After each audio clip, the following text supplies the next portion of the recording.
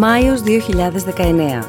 Οι διάλογοι συναντιούνται με εκπροσώπους της αφρικανικής κοινότητας στη Δημοτική Αγορά της Κυψέλης για μια ανοιχτή και ειλικρινή συζήτηση για τις σχέσεις της Αφρικής με την Ελλάδα και την υπόλοιπη Ευρώπη, αλλά και θέματα όπως η μετανάστευση, οι πολίτες δεύτερης γενιάς και ο ρατσισμός.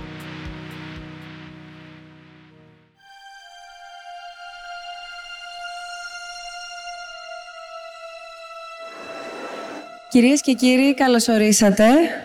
Σας ευχαριστούμε πάρα πολύ που βρισκόμαστε σήμερα εδώ σε έναν πάρα πολύ όμορφο χώρο, σε έναν χώρο με ιδιαίτερη σημασία και στη συνέχεια θα αποτελέσει μέρος της συζήτησής μας, η Δημοτική Αγορά της Κυψέλης, σε μια περιοχή στην καρδιά της Αθήνας, σε μια περιοχή που έχει τη δική της ιστορία και σε μια περιοχή που ούτως ή άλλως τα τελευταία χρόνια συνεχίζει και γράφει ιστορία, μια ζωντανή περιοχή, μια έντονη γειτονιά.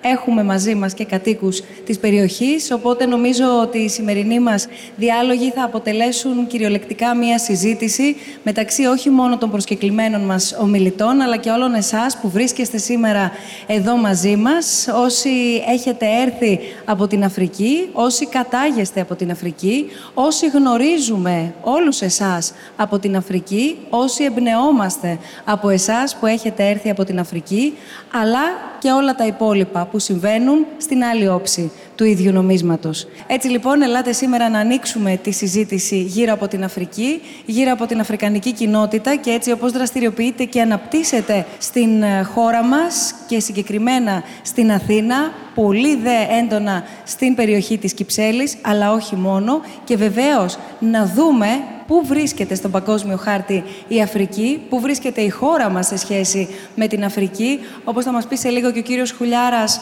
θα έπρεπε να γνωρίζουμε περισσότερα για αυτή την Ήπειρο. Είναι μια Ήπειρος με πάρα πολλά χρώματα, είναι μια Ήπειρος με πάρα πολύ βαθιά ιστορία, είναι μια Ήπειρος όμως με πάρα πολλές ταχύτητες, με πάρα πολλές ανάγκες την ίδια ώρα, με πάρα πολύ μεγάλο ενδιαφέρον παγκόσμιο, κυρίως σε ό,τι αφορά στην οικονομία και με πάρα πολλά όμως οικονομικά προβλήματα για τους περισσότερους από τους λαούς των χωρών της Αφρικανικής Ηπείρου.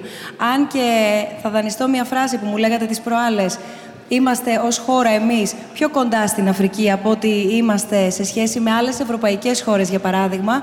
Παρ' όλα αυτά γνωρίζουμε πάρα πολύ λίγα έως και καθόλου την ιστορία, αλλά και όχι μόνο, που αφορούν στην Αφρική. Άρα έχουμε πάρα πολλά να συζητήσουμε. Να σας παρουσιάσω τους ομιλητές που είναι σήμερα εδώ μαζί μας. Ο Νίκος Ουντουπιντάν είναι αριστερά μου. Ευχαριστούμε πάρα πολύ, κύριε Ουντουπιντάν, που είστε εδώ μαζί μας. Διευθύνων σύμβουλος της οργάνωσης Generation to Zero, και θα δούμε εδώ πια η δεύτερη γενιά τι έρχεται να μας πει, πώς δραστηριοποιείται, μέσα από τη δική σας ματιά τι είναι αυτό το οποίο εντοπίζετε με το πέρασμα των χρόνων, γνωρίζοντας από τη δική σας ιστορία και την οικογένειά σας όλα όσα παρακολουθείτε πια ως Έλληνας πολίτης στην Ελλάδα και συγκεκριμένα στην Αθήνα, καθώς, όπως είπαμε, στην Αθήνα βλέπουμε να αναπτύσσεται περισσότερο η αφρικανική κοινότητα σε σχέση με τις υπόλοιπες πόλεις της χώρας μας. Ο Μενέλαος Καραμαγκιόλης, σκηνοθέτης, παραγωγός, σεναριογράφος, είναι μαζί μας. Είναι πάρα πολύ μεγάλη η χαρά που είστε μαζί μας, κύριε Καραμαγκιόλη, διότι πέραν όλων των άλλων, γιατί στη συνέχεια θα δούμε και μία έρευνα που έχετε κάνει για την αφρικανική κοινότητα, είστε κάτοικος της Κυψέλης. Και θέλουμε στη συζήτησή μας να βάλουμε και τη ματιά εκείνου που παρατηρεί, αλλά και εκείνου που ζει, για να μπορέσουμε να δούμε πού ακριβώς υπάρχει αυτό το σημείο στο οποίο θα μπορούσαμε οι περισσότεροι τελικά να συναντηθούμε.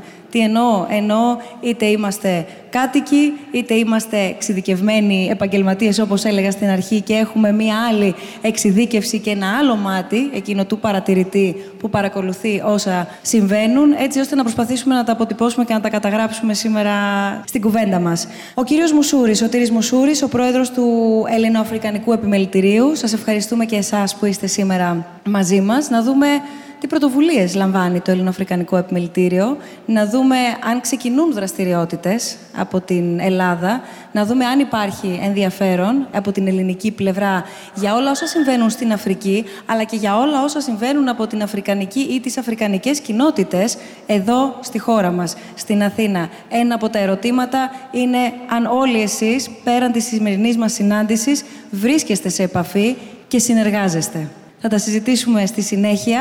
Η Λορέτα Μακόλεϊ είναι μαζί μας και ευχαριστούμε πολύ, κυρία Μακόλεϊ, που είστε σήμερα εδώ για να δούμε τι γίνεται με τις γυναίκες. Η γυναίκα έχει ιδιαίτερη θέση, συχνά όχι έτσι όπως θα έπρεπε στην Αφρική, αλλά έχει ιδιαίτερη θέση και εδώ, στην Αθήνα, στην Ελλάδα. Εσείς, λοιπόν, ως ιδρύτρια της Οργάνωσης Ενωμένων Γυναικών Αφρικής, θα μας δώσετε τη θέση της Αφρικανής γυναίκας στην ελληνική κοινωνία και όλα όσα και εσείς παρατηρείτε μέσα από τη δική σας δραστηριότητα. Πολύ μεγάλο ενδιαφέρον να δούμε ποια είναι η εξέλιξη που παρατηρείτε, κύριε Κουβαρά, εσείς από την πλευρά της ActionAid, στις πάρα πολλές αποστολές που πραγματοποιείτε στην Αφρική, σε διάφορες χώρες της Αφρικανικής Ηπείρου, και έχει ενδιαφέρον να δούμε εάν παρατηρείτε κάποια βελτίωση. Από τότε που θυμάται ενδεχομένως ο καθένας από εμάς εδώ τον εαυτό του, ανεξαρτήτως δηλαδή ηλικίας, θυμάται να γίνονται αποστολές βοήθειας προς την Αφρική. Όλο αυτό, όλες αυτές οι ανάγκες, οτιδήποτε προκύπτει, έχει αλλάξει τις πολιτικές των υπολείπων χωρών και της ίδιας βεβαίως της Αφρικής, έτσι ώστε να παρατηρήσουμε μία βελτίωση ή όχι? Είναι ένα ερώτημα που νομίζω αξίζει να εξετάσουμε. Κύριε Χουλιάρα, έχετε ασχοληθεί ιδιαιτέρως και θα μας πείτε ακριβώς τις πολλαπλές ταχύτητες που αναπτύσσονται στο εσωτερικό της Αφρικής μέσω του επιστημονικού πεδίου στο οποίο δραστηριοποιείστε. Έχετε γράψει και βιβλία σχετικά με την Αφρική, το ενδιαφέρον το παγκόσμιο που υπάρχει γύρω από την Αφρικανική Ήπειρο, αλλά και το τι συμβαίνει στη Βόρειο και στη Νότιο. Κυρίως είναι ο πιο μεγάλος διαχωρισμός. Και από εκεί και πέρα αρχίζουν οι επιμέρους διαχωρισμοί όμως της Αφρικανικής Ηπείρου. Σας ευχαριστούμε θερμά, καθηγητή Συγκριτικής Πολιτικής και Διεθνών Σχέσεων στο Πανεπιστήμιο της Πελοποννήσου.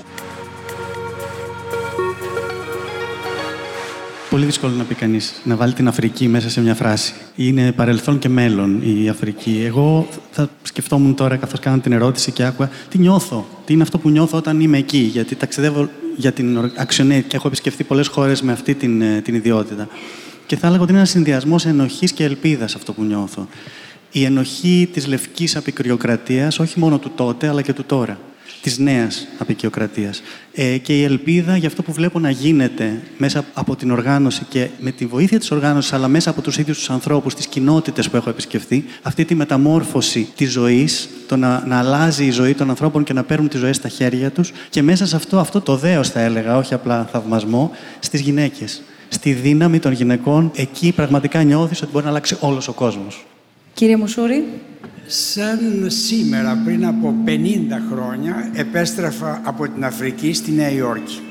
Ήμουν οικονομολόγος του ΟΗΕ και πέρασα ένα χρόνο στην Αφρική, σε 11 χώρες της Δυτικής Αφρικής. Προσπαθήσαμε να κάνουμε μια κοινή αγορά στη Δυτική Αφρική. Αποτύχαμε, όπως σε πολλά άλλα έχει αποτύχει ο ΟΗΕ. Λίγο πιο κοντά το μικρόφωνο, δυστυχώς. Παρακαλώ. Και ξαναπήγα στην Αφρική σε άλλες περιστάσεις. Και ακόμα και σαν εκπρόσωπος της ελληνικής κυβέρνησης και επισκέφθηκα 15 χώρες. Ερωτεύτηκα την Αφρική όταν πρώτο πήγα και ασχολήθηκα πολλές φορές στη σταδιοδρομία μου με την Αμερική για την Αφρική όταν ήμουν στον ΟΗΕ, και όταν γύρισα στην Ελλάδα αισθάνθηκα ότι ήταν τρελό, ήταν απαράλογο οι Έλληνες που είναι 200 μίλια από την Αφρική να μην την ξέρουν, να μην ασχολούνται, να είναι terra incognita. Βέβαια, υπήρχαν πολλοί πριν από τον πόλεμο που είχαν πάει και είχαν μεγαλουργήσει στην μεγάλη αυτή Ήπειρο. Γι' αυτό ίδρυσα με φίλους το Ελληνοαφρικανικό Επιμελητήριο, για να πείσω τους Έλληνες επιχειρηματίες, να κοιτάξουν προς τον Νότο. Τότε ήταν της μόδας η διείσδυση στο Βορρά, στα Βαλκάνια. Τους πείσατε? Σε μεγάλο βαθμό, ναι. Έχουμε 180 μέλη, έχουμε πολλούς οι οποίοι είναι σημαντικοί και βρίσκονται στο διοικητικό μας συμβούλιο. Έχω 2 συναδέλφους αυτή τη στιγμή εδώ και νομίζω ότι κάνουμε ό,τι μπορούμε για να τους κάνουμε ένα λόμπι, να τους πείσουμε να μάθουν ποια είναι η Αφρική, τις δυνατότητες που έχει και το μέλλον της, το οποίο είναι τρομακτικό. Είναι μια τεράστια ήπειρος, καλύπτει το έδαφος της Αμερικής, της Ευρωπαϊκής Ένωσης, της Κίνας και της Ινδίας μαζί. Έχει 1 δισεκατομμύριο και 200 εκατομμύρια κατοίκους.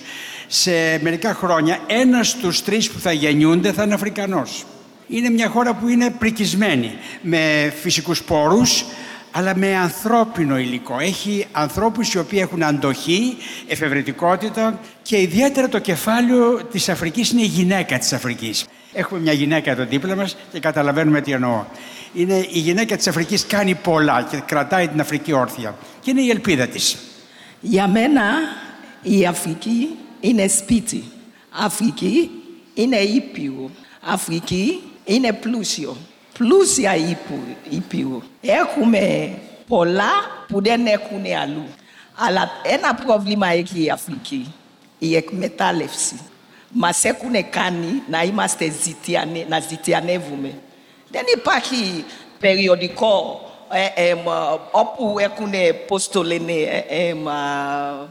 που έχουν τα φιλανθρωπικά που δεν βλέπεις ένα παιδί από την Αφρική. Η Αφρική δεν είναι έτσι. Η εκμετάλλευση είναι που κάνει η Αφρική να φύγουμε από την Αφρική.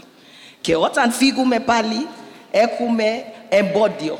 Παντού όπου πάμε έχουμε εμπόδιο. Για το χρώμα, για κάτι άλλο, μας λένε είμαστε τρίτο κόσμος, δεν ξέρω ποιος τους είπανε αυτό, αλλά η Αφρική είναι ήπειρο, έχει από όλα.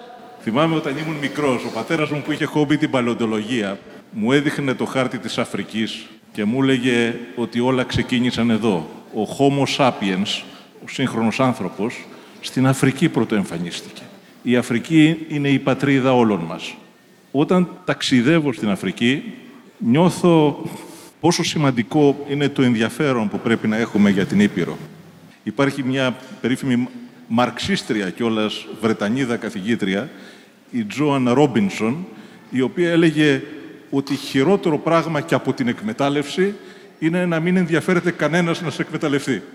Άρα έχει πολύ μεγάλη σημασία να στρέψουμε το ενδιαφέρον. Και όλοι οι άνθρωποι που είναι εδώ προσπαθούν με τον δικό τους τρόπο και από τη δική τους πλευρά να στρέψουν το ενδιαφέρον αυτής της χώρας που είναι λίγο κλεισμένη στον εαυτό της, στην άλλη πλευρά της θάλασσας, σε αυτή τη σπουδαία Ήπειρο.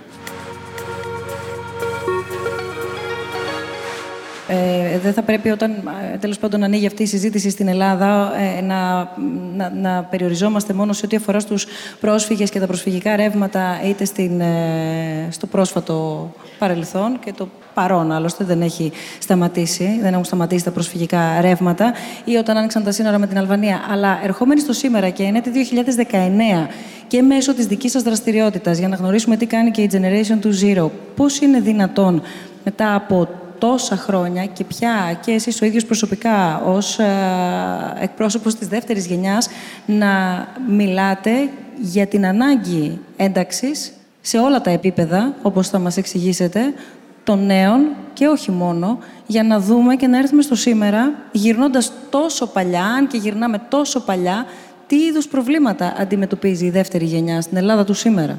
Να πω εντάχει για την οργάνωσή μας, έτσι, και για το τι είναι αυτό που κάνουμε. Η ομάδα αυτή, η πρωτοβουλία αυτή, τέλος πάντων, ξεκίνησε από τα τέλη του 2005 με 2006, ουσιαστικά για να διεκδικήσουμε το δικαίωμα στην ηθαγένεια από τα παιδιά που γεννιούνται και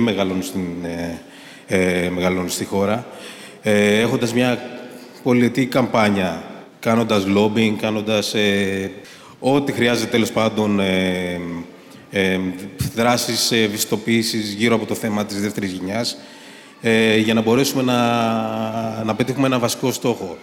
Το να αλλάξει το νομικό πλαίσιο γενικότερα γύρω από το θέμα αυτό που δίνει τη δυνατότητα σε έναν άνθρωπο να είναι πολίτης της χώρας. Οπότε ο στόχος μας ήταν να αλλάξουμε τον κώδικα της ηθαγένειας, το οποίο έγινε αρχικά το 2010 με την ψήφιση του πρώτου νόμου, το 38-38. Είχαμε τις περιπέτειες μας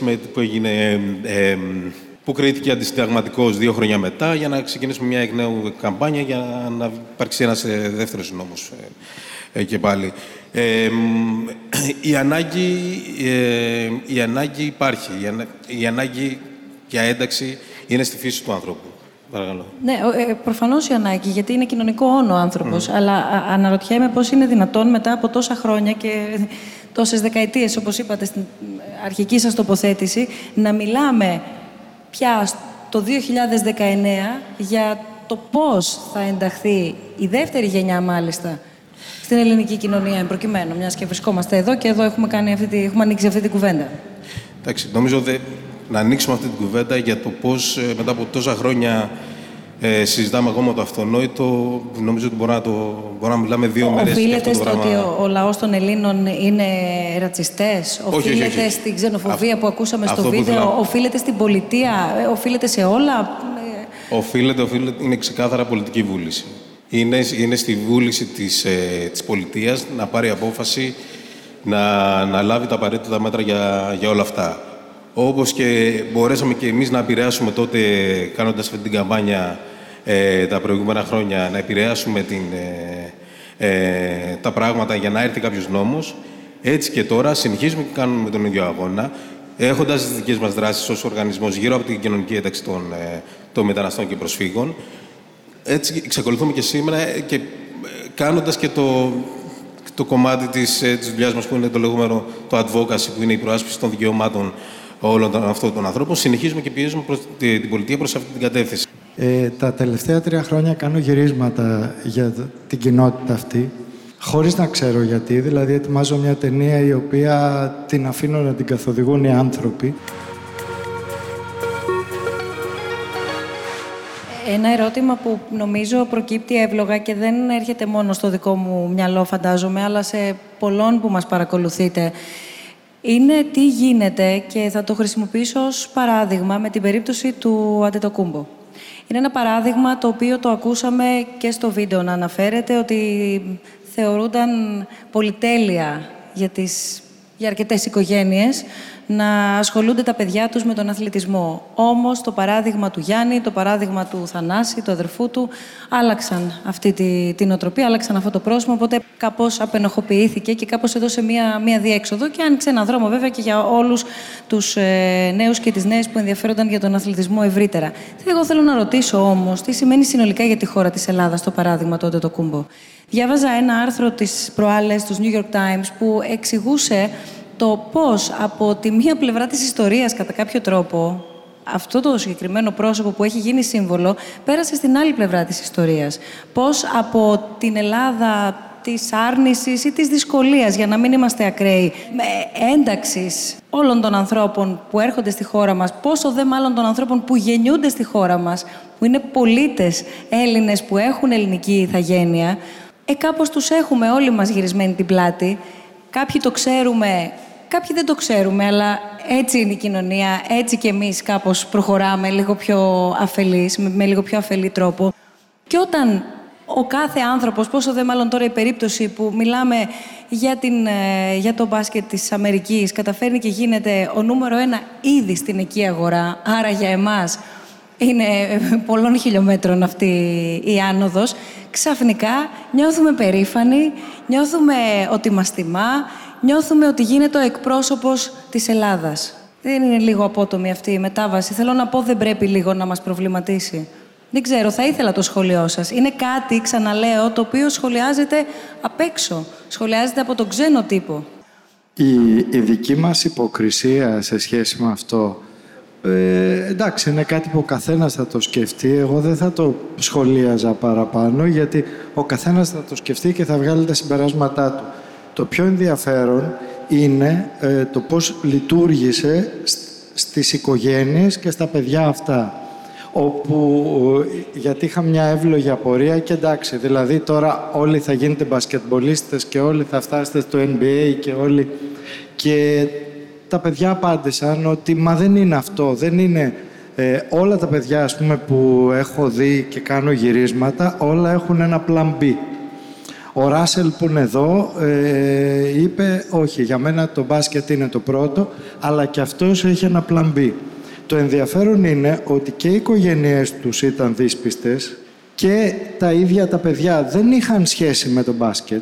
Πιο πολλοί παίζαν ποδόσφαιρο, πιο πολλοί. Και ότι αυτή τη στιγμή ο ίδιος προπονητής, αυτός που βρήκε τον Αντετοκούμπο μικρούλι και τον έβαλε στο μπάσκετ, γυρίζει κυρίως στην Κυψέλη αλλά και σε άλλες γειτονιές εδώ γύρω, βρίσκει παιδιά, τα βάζει, παίζουν μπάσκετ, τα εξοικειώνει με αυτό και τις οικογένειές τους, τα βάζει και σε μεγάλες ομάδες μετά.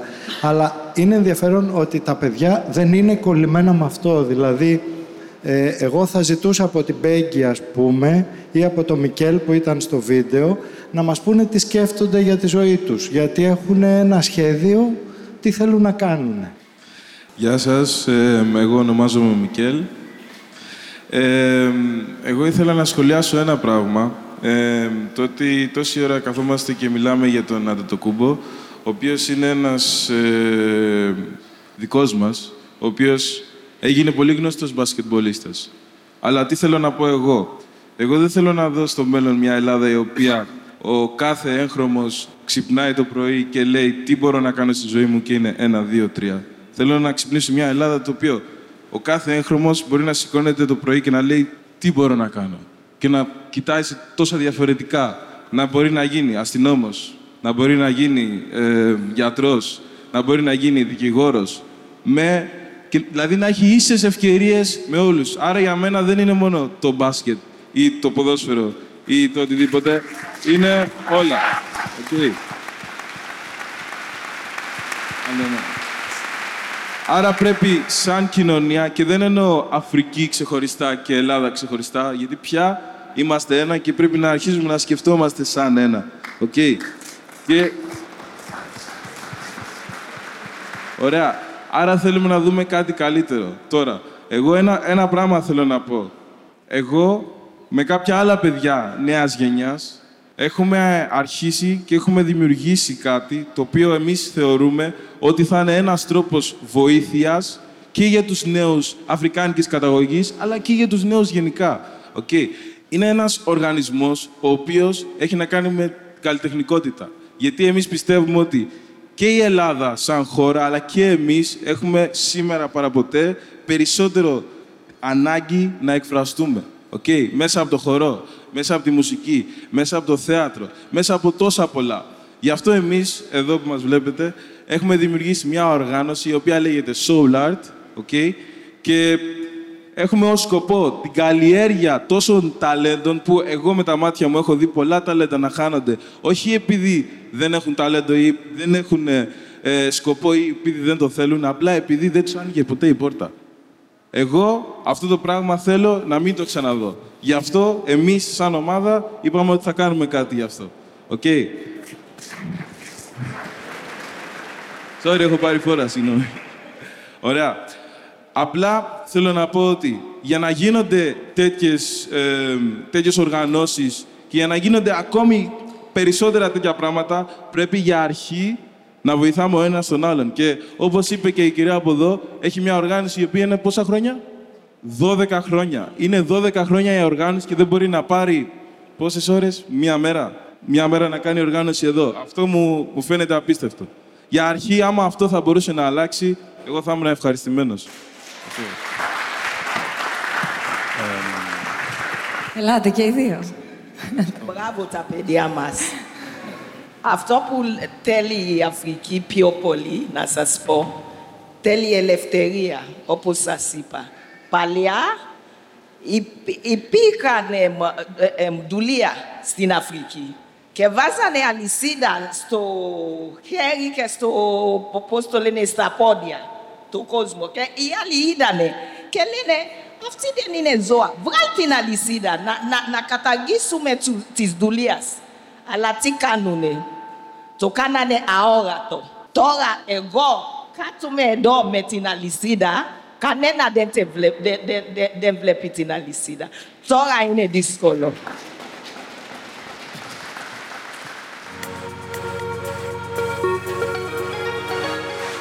Μια ιστορία που με έκανε να αλλάξω πολύ, δεν ξέρω, με τραυμάτισε μπορώ να πω, αν και δεν είχε να κάνει με μένα, είναι ότι όταν στο ξεκίνημα της οργάνωσής μας και ως άτυπη ομάδα και στα πλαίσια που κάναμε τα λεγόμενα focus group και μιλάγαμε με νεότερα παιδιά από εμάς, είχαν έρθει δύο παιδιά από την αφρικάνικης καταγωγής και μου είχαν πει, ρε Νίκο, ξέρεις τι, είμαι 18 χρονών τώρα, 17-18, θα ήθελα να βρω μια δουλειά για να μπορέσω να στηρίξω την οικογένειά μου.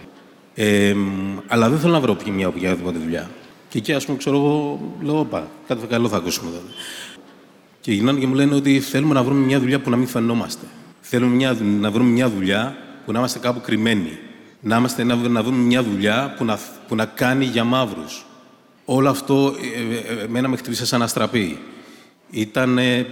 Θεώρησα ότι εκεί κατάλαβα ότι πόσο μεγάλο πρόβλημα έχουμε και πόσο τεράστια είναι η έλλειψη κινήτρου για να μπορέσει ένας νέος άνθρωπος να δημιουργήσει και να οραματιστεί το μέλλον του καλύτερα. Και έτσι το έβαλα πείσμα ότι αυτό που χτίζεται σιγά-σιγά, που ήταν μια άτυπη ομάδα, θα εξελιχθεί σε κάτι το οποίο θα μπορούν να δουν, να βλέπουν τα νεότερα παιδιά και να εμπνέονται και να έχουν ένα κίνητρο. Ότι ένας νέος άνθρωπος μεταναστευτικής καταγωγής, με όλες αυτές τις αντίξωες συνθήκες που τέλος πάντων υπάρχουν και ζούμε, να έχει την ευκαιρία, να έχει τη δυνατότητα, να έχει το πείσμα, να μπορέσει και αυτός να φτάσει σε ένα επίπεδο. Και να μην είναι σαν όλα τα υπόλοιπα τα παιδιά, ας πούμε, πολλά παιδιά μάλλον, τα οποία όταν βρεθήκαν στο ίδιο διέξω που βρεθήκαν και αυτοί, και αυτά τα παιδιά, όπως και εγώ, δεν έχω διαφορετικό υποβάθρο, να μην πάρουν την απόφαση να πούν ότι «Όχι, εγώ θέλω να φύγω από την Ελλάδα και να πάω σε κάποια άλλη χώρα, γιατί εκεί θα με προσέξουν περισσότερο». Και είναι κάτι το οποίο συζητάγαμε και λέγαμε ότι πηγαίνοντας στη Γερμανία, στην Αυστρία, στη Γαλλία, στην Αμερική ή οπουδήποτε, το χρώμα σου δεν αλλάζει. Είναι δεδομένο ότι θα σε μαύρος. Είναι δεδομένο ότι θα πας και εκεί και κάποιοι, ας πούμε, θα σε αντιμετωπίσουν μειονεκτικά. Γιατί πολύ απλά θεωρούν ότι εσύ πρέπει να είσαι ένα σκαλί, 2, 3, 4 σκαλιά λίγο πιο κάτω από αυτούς. Έπρεπε σε αυτούς τους ανθρώπους να τους δώσουμε το κίνητρο να τους πούμε ότι εδώ μπορούν να δημιουργήσουν. Πρέπει να δημιουργήσουν. Οφείλουμε όλοι να δημιουργήσουμε. Όπως ήμουν και εγώ και είμαστε όλοι. Είμαστε 3 φορές καταδικασμένοι να πετύχουμε. Γιατί δεν υπάρχει τίποτα δεδομένο για αυτή τη γενιά. Γεννιόντας, προφανώς δεν έχουμε περιουσιακά στοιχεία οι περισσότερες οικογένειες και είναι σαν να ξεκινάει ένας άνθρωπος τη ζωή του από την αρχή. Και οπότε η ιστορία αυτή, δεν ξέρω, εμένα με διέλυσε, αλλά ήταν αυτό που μου έδωσε όλο αυτό το κίνητρο για να μπορέσουμε να φτάσουμε την οργάνωση μας σε επίπεδο πλέον να το λέμε οργανισμό και να κάνουμε όλη αυτή τη δράση που κάνουμε. Όλη η σύγχρονη μουσική βασίζεται στην αφρικανική διασπορά. Τζαζ, η τζαμαϊκανή ρέγγε, η βραζιλιάνικη σάμπα, τα spiritual, η pop, η rock, όλα έχουν τις βάσεις τους στη μουσική της αφρικανικής διασποράς. Αυτή είναι η μεγάλη συμβολή της αφρικανικής διασποράς στον παγκόσμιο πολιτισμό. Βεβαίως ξεπερνάει τα 250 εκατομμύρια η αφρικανική διασπορά, κυρίως στη Λατινική Αμερική, οι περισσότεροι είναι στη Βραζιλία. Η μεγάλη πλειοψηφία των Βραζιλιάνων, πάνω από το 50%, έχουν αφρικανικές ρίζες. Στις Ηνωμένες Πολιτείες είναι περίπου το 15% του πληθυσμού. Είχαμε και τον πρώτο πρόεδρο των αφρικανικής καταγωγής. Οι αλυσίδες τις οποίες αναφέρθηκε η Λορέτα, οι αόρατες αλυσίδες, σε μεγάλο βαθμό δεν χαρακτηρίζουν μόνο τους Αφρικανούς μετανάστες. Όλοι οι μετανάστες σε όλες τις χώρες αντιμετώπισαν κατά καιρούς αόρατα εμπόδια. Αόρατα και ορατά εμπόδια. Μια που έχουμε εδώ και 2 εκπροσώπους από την πρεσβεία της Νοτιού Αφρικής, οι Έλληνες μετανάστες στη Νότιο Αφρική μέχρι τη δεκαετία του 50 δεν θεωρούνταν από το καθεστώς του Apartheid λευκοί. Συμπεριλαμβάνονταν στους μη λευκούς. Μέχρι που τότε ο Φερβούρντ, ο πρόεδρος, ο οποίος ήταν και θαυμαστής των Ναζί δηλαδή, είδε τον πληθυσμό να μειώνεται των λευκών και ενέταξε και τους Έλληνες τους λευκούς. Και είπε την περίφημη φράση που έμεινε στην ιστορία «The Greeks are lucky». Οι Έλληνες δηλαδή είναι τυχεροί. Επομένως, το χρώμα ιστορικά, το λευκός ή μαύρος, αλλάζει ανάλογα με τις εποχές και ανάλογα με τις συνθήκες. Τον Μεσαίωνα, ας πούμε, οι Ιταλοί μετανάστες στη Γαλλία θεωρούνταν μαύροι. Επομένως, νομίζω ότι ας ξεχάσουμε το χρώμα. Όλοι μας μήπως δεν έχουμε διαφορετικά χρώματα. Όλες οι Ελληνίδες θέλουν να γίνουν ξανθές και όλες οι Βορειοευρωπαίες θέλουν να γίνουν μελαχρινές. Δεν έχει καμία σημασία το χρώμα. Απλώς ψάχνουμε να βρούμε τρόπους για να ξεχωρίσουμε από τους άλλους. Και το χρώμα είναι το πρώτο, το προφανές που βρίσκουμε. Οι άνθρωποι παίρνουν τις μικρές διαφορές και τις μεγαλώνουν. Αλλά θέλω να σταματήσω εδώ, γιατί... Θα ήθελα λίγο να μας πάτε μέχρι την Αφρική. Θα ήθελα λίγο να μας δώσετε κάποια στοιχεία. Κοιτάξτε, γιατί ακριβώς η αξία της συζήτησής μας είναι βεβαίως να δούμε και να ανοίξουμε τα μάτια μας επιτέλους, όχι για να πούμε κάτι καινούριο, για να πούμε αυτά που συμβαίνουν μπροστά μας, απλά εθελοτυφλούμε. Αλλά την ίδια ώρα έλεγα, και μου το λέγατε εσείς λίγες μέρες πριν από τη σημερινή μας συνάντηση, το πόσα λίγα έως καθόλου γνωρίζουμε για την Αφρική. Άρα δώστε μας λίγο κάποια βασικά στοιχεία και για τους ρυθμούς επίσης και τις πολλαπλές ταχύτητες που αναπτύσσονται στο εσωτερικό της. Το είπε ο κύριος Μουσούρης πολύ ωραία. Terra incognita. Άγνωστη ήπειρος. Η Αφρική όμως είναι, θα έλεγα, η πιο ποικιλόμορφη ήπειρος στον κόσμο. Δηλαδή, οι διαφορές Ελλήνων και Σουηδών είναι αστείες πολιτισμικές ή εμφανισιακές από ότι είναι οι διαφορές των Σόνα με τους Νταρφούρι, των Αμάρα με τους Χάουσα. Η Αφρική έχει περίπου το 1/6 του παγκόσμιου πληθυσμού και έχει το 1/3 των γλωσσών που μιλούνται στον πλανήτη. Είναι η πιο ποικιλόμορφη ήπειρος. Εδώ τα παιδιά αναφέρθηκαν σε αφρικανική διασπορά. Οι Βόρειο-Αφρικανοί δεν θεωρούν ότι είναι Αφρικανοί. Υπάρχει οργάνωση της Αφρικανών μεταναστών στην Ελλάδα, η οποία να έχει Αιγύπτιους, Λίβιους, Τινήσιους, Αλγερινούς ή Μαροκινούς. Λίγους όμως. Λίγες γυναίκες. Ωραία. Η μεγάλη πλειοψηφία, αν πάτε στο Κάιρο και πείτε τι ωραία που χαίρομαι που είμαι στην Αφρική, είχα πάει κάποτε, με κοιτούσαν όλοι περίεργα. Το τι είναι Αφρική. Στην Αφρική είναι μία από τις, για επισκέπτες, μία από τις πιο φτηνές πόλεις στον κόσμο, το Λιλόγκβε του Μαλάουι, και η πιο ακριβή πόλη στον κόσμο, που είναι η Λουάντα στην Αγκόλα. Στην Αφρική είναι κράτη τα οποία βρίσκονται, η Σιέρα Λεόνε, από τα φτωχότερα κράτη της γης. Στην Αφρική είναι η Μποτσουάνα, η οποία είναι το κράτος από τη δεκαετία του 60 και μετά με τους υψηλότερους ρυθμούς ανάπτυξης στον κόσμο. Μεγαλύτερους από την Κίνα. Συγγνώμη να σας διορθώσω. Η Σιέρα Λεόνε δεν είναι φτωχότερη χώρα στην Αφρική, γιατί έχει διαμάντια, έχει πολλά εκεί. Το μόνο που κάνει η Σιέρα Λεόνε να είναι φτωχότερη χώρα είναι η εκμετάλλευση, όπως σας είπα από την αρχή. Εντάξει, αλλά οι φυσικοί πόροι, ξέρετε, ναι, οι φυσικοί πόροι δεν εξασφαλίζουν την ανάπτυξη. Η Ιαπωνία είναι το φτωχότερο κράτος στον κόσμο σε φυσικούς πόρους και είναι από τα πλουσιότερα σε κατακεφαλήν εισόδημα. Το Κονγκό έχει το πλουσιότερο υπέδαφος στον κόσμο. Οι Βέλγοι το έλεγαν σκαντάλ ζεολογικ, γεωλογικό σκάνδαλο, και είναι από τα φτωχότερα κράτη στον κόσμο. Η Μποτσουάνα, η οποία είναι δίπλα και έχει διαμάντια, έχει κάνει τους υψηλότερους ρυθμούς ανάπτυξης στον κόσμο. Πώς εξηγείται αυτό? Είναι οι δημοκρατικοί θεσμοί, είναι η δημόσια διοίκηση χωρίς τις πολιτικές παρεμβάσεις, είναι οι φωτισμένες ηγεσίες. Νομίζω πως είπες κάτι για τη δημοκρατία. Ο Αμάρτια Σεν είπε η δημοκρατία σημαίνει ανάπτυξη.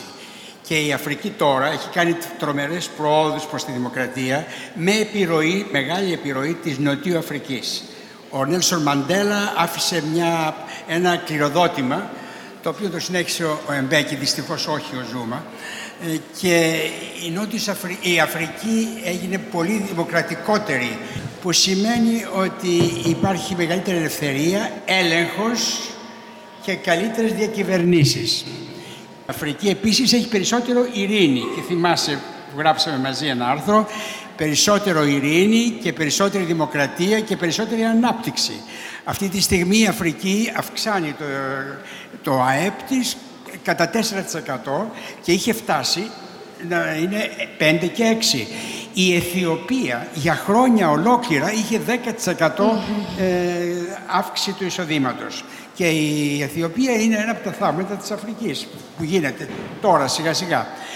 Και οι ηγέτες, όπως είναι ο νέος ηγέτης της Αιθιοπίας και ο νέος ηγέτης της Νοτιού Αφρικής, θα παίξουν τρομερό ρόλο στην ανάπτυξη της χώρας. Εγώ γύρισα και πρόσφατα από ένα ταξίδι στη Ρουάντα. Το 1994 είχατε μια φοβερή γενοκτονία με 800.000 νεκρούς. Εάν επισκεφθεί σήμερα κανείς στη Ρουάντα, εντυπωσιάζεσαι από την τεράστια πρόοδο που έχει κάνει. Οι δρόμοι είναι πεντακάθαροι. Δεν έχω δει πιο καθαρή πόλη από το Κιγκάλι σε όλα μου τα ταξίδια. Δεν έχω δει ένα κράτος το οποίο είναι τόσο οργανωμένο. Ο τρίτος κόσμος που είπε η Λορέτα είναι λίγο κατασκευή του ψυχρού πολέμου. Ο πρώτος κόσμος ήταν η Δύση, ο δεύτερος κόσμος οι κομμουνιστικές χώρες και ο τρίτος κόσμος ήταν οι χώρες που ήθελαν μια ανεξάρτητη πορεία. Δυστυχώς απέκτησε αυτή την αρνητική τέτοιο. Με συγχωρείτε, κύριε Κόψο. Καμιά φορά εδώ στην Ελλάδα λέμε αυτό είναι τριτοκοσμικό. Και εγώ λέω δεν είναι. Μακάρι να ήταν τριτοκοσμικό. Εγώ δεν ξέρω ποιος Θεός τα είπε αυτά, αλλά εγώ όλη η ανάπτυξη που λένε για την Αφρική, εγώ είμαι από την Αφρική. Όλα είναι τα καρδιά. Τότε που τα πιστεύω ότι η Αφρική έχει ανάπτυξη και πάει με, πώς λένε ο κύριο Ιδίου εδώ, όταν οι Αφρικάνοι δεν τα μεταναστεύσουν, τότε τα πιστεύω ότι η Αφρική έγινε καλά. Αλλά φεύγουν, κάθε φορά φεύγουν. Και τώρα η Ευρώπη κάνει συμφωνία με τους δικτατούρους που έχουν στην Αφρική και να απελάσουν τους Αφρικανούς. Είναι δηλαδή αυτό που λέμε, η δουλεία έχει αλλάξει. Αυτό. Έχει αλλάξει. Αν μου επιτρέπετε να παρέμβω εδώ και να συμπληρώσω τη Λορέτα βασικά. Ναι. Θα ήθελα να κάνω μια μικρή παρένθεση για τη Ρουάντα, γιατί και εγώ έζησα την ίδια εμπειρία όταν η Ρουάντα είναι μια χώρα που έχει καταργήσει το πλαστικό. Σε μια στιγμή που μιλάμε στην Ευρώπη, σε θεωρητικά προηγμένες χώρες και σε μια Ελλάδα που ξέρουμε πολύ καλά που πάνε οι πολιτικές μας ως προς το περιβάλλον. Είναι η χώρα με τις περισσότερες γυναίκες στο κοινοβούλιο. Γίνεται ένα τρομερό πολιτικό πείραμα στη Ρουάντα. Είναι μια άλλη συζήτηση από μόνο του όλο αυτό. Όμως έχει ενδιαφέρον να δούμε τη σύνδεση της Αφρικής με τον υπόλοιπο κόσμο, με τις πολιτικές του υπόλοιπου κόσμου, να δούμε τη δική μας, το δικό μας μερίδιο για το τι συμβαίνει εκεί. Και λέω, συμπληρώνω τη Λορέτα, να πω, ας πούμε, για παράδειγμα, την εμπειρία μου από τη Σενεγάλη. Το λέω ως παράδειγμα, αλλά είναι μια... γενικά στην ActionAid συνηθίζαμε να χρησιμοποιούμε αυτή την περίφημη κινέζικη παροιμία που λέει άμα δώσεις σε έναν άνθρωπο ένα ψάρι και θα φάει για μια μέρα, μάθε του να ψαρεύει και θα ψαρεύει για μια ζωή. Και ήταν και ένα μοντέλο δουλειάς μας, αν θέλετε, στο επίπεδο του πώς δουλεύαμε στις κοινότητες. Νομίζω ότι η ActionAid την ξεπέρασε αυτή την παροιμία και εγώ μαζί της μαθαίνοντας από αυτά. Διότι κάποια στιγμή, και αυτό μου συνέβη στη Σενεγάλη, συνειδητοποίησα ότι ξέρουν μια χαρά να ψαρεύουν. Το πρόβλημά τους δεν είναι να τους μάθουμε να ψαρεύουν. Οι Σενεγαλέζοι είναι οι καλύτεροι ψαράδες του κόσμου. Το πρόβλημά τους είναι να σεβόμαστε το δικαίωμά τους στο ψάρεμα. Αυτό λοιπόν που είδα εκεί, σε μια χώρα με 3 εκατομμύρια κατοίκους, τα 600.000 από αυτούς ζουν από την αλία άμεσα ή έμεσα, και που το ψάρι είναι η μόνη ίσως ζωική πρωτεΐνη που παίρνουν, εκεί με τις ευρωπαϊκές πολιτικές και τις συμφωνίες που έχουμε κάνει, οι πολυεθνικές εταιρείες, αλλιευτικές εταιρείες, λαιλατούν τον ωκεανό της Σενεγάλης και της θάλασσες, και αυτό που έχει συμβεί μέσα από όλα αυτά τα χρόνια είναι ότι τελικά οι Σενεγαλέζοι ψαράδες που έχουν πυρόγες βέβαια και δίχτυα και όχι τα μεγαθύρια τα αλλιευτικά, δεν βρίσκουν ψάρι. Τι γίνεται λοιπόν τότε? Παίρνουν την πυρόγα και όταν 24 και 48 ώρες είναι μέσα στο νερό και γυρίζουν και δεν έχουν να δώσουν στην οικογένειά τους ψάρι για να φάνε, ποια είναι η επιλογή τους? Να μπουν σε αυτή την πυρόγα ή με άλλα μέσα και να έρθουν στη Μεσόγειο, αναζητώντας μια καλύτερη τύχη. Και τι γίνεται εδώ πέρα? Εδώ βρίσκουν ένα τείχος, έτσι, ή, να το πω πολύ πιο ομά, πνίγονται γιατί δεν τους επιτρέπουμε να φτάσουν στην... Αυτός λοιπόν είναι ο κύκλος, ο φαύλος κύκλος της φτώχειας των αφρικανικών χωρών, που είναι ένας φαύλος κύκλος ενός συστήματος που πρέπει να αλλάξει. Δεν σας ακούμε. Μισό λεπτό το μικρόφωνο, παρακαλώ. Τελευταία ερώτηση. Από την ηλικία των 10 είχαμε ξεκινήσει. Εγώ προσωπικά ήμουνα σε πορείες και το ζήτημα ήταν τα παιδιά της δεύτερης γενιάς να έχουν τα χαρτιά τους. Και ένας πολύ μεγάλος φόβος που υπάρχει αυτή τη στιγμή είναι ότι αφού μετά από τα 1000 ζόρια που έχουν κάνει διάφορες κοινότητες και οργανισμοί, τελικά να μπορεί να δοθεί μια ηθαγένεια, η οποία, για παράδειγμα, εγώ είμαι ζωντανό παράδειγμα. Έκανα 4 χρόνια αφού είχα καταθέσει για να παραλάβω την ηθαγένειά μου. 4 χρόνια. Αφού έχεις πληρώσει και περιμένεις και πηγαίνεις ξανά και ξανά και ξανά κάθε μέρα. Αυτό είναι το μεγαλύτερο πρόβλημα που αντιμετωπίζει, εκτός από το οικονομικό, το οποίο είναι κοινό πρόβλημα σε όλους. Οι μετανάστες το μόνο πρόβλημα που αντιμετωπίζουν και είναι η κούρασή τους είναι η γραφειοκρατία. Να μην έχουν αυτό το πρόβλημα πάνω από το κεφάλι τους. Άμα δεν υπήρχε αυτό, δεν θα είχε εγώ πιστεύω ότι δεν θα υπήρχε ούτε παρανομία, ούτε παιδιά που δεν θέλουν ή δεν μπορούν να εκπαιδευτούν ή να μην υπάρχει μάθηση ή να μην μπορείς να εκφράσεις τον εαυτό σου. Επειδή από την αρχή που γεννιέσαι θα ήξερες από πού είσαι. Όταν δεν ξέρεις από πού είσαι και κάθε φορά που σε ρωτάνε λες είμαι από την Νιγηρία, αλλά σου λένε μιλάς τόσο τέλεια ελληνικά και λες ναι, έχω γεννηθεί εδώ. Και σου λένε τότε Έλληνας είσαι. Σε κρίνει ο άλλος. Συγγνώμη, απλά δεν πρέπει να ξεχάσει κανένας για μένα από εδώ σήμερα ότι παίζει πολύ μεγάλο ρόλο στην κυβέρνηση και το τι γίνεται γύρω του. Άμα εγώ βγάλω τον εαυτό μου από το τι γίνεται και απλά ρίχνω ευθύνη και προσπαθώ να βρω μία απάντηση, σημαίνει ότι όλοι οι άλλοι καθορίζουν τη ζωή μου. Ευχαριστούμε πάρα πολύ. Ευχαριστούμε πάρα πολύ και όλους εσάς που ήσασταν εδώ. Κάναμε αυτή τη συζήτηση. Κυρίως ευχαριστώ πάρα πολύ εσάς που ήσασταν εδώ και ανταλλάξαμε όλους αυτούς τους προβληματισμούς και διαφωνήσαμε και ας ελπίσουμε ότι η συνέχεια θα δοθεί από όλους εμάς την επόμενη μέρα. Ευχαριστούμε.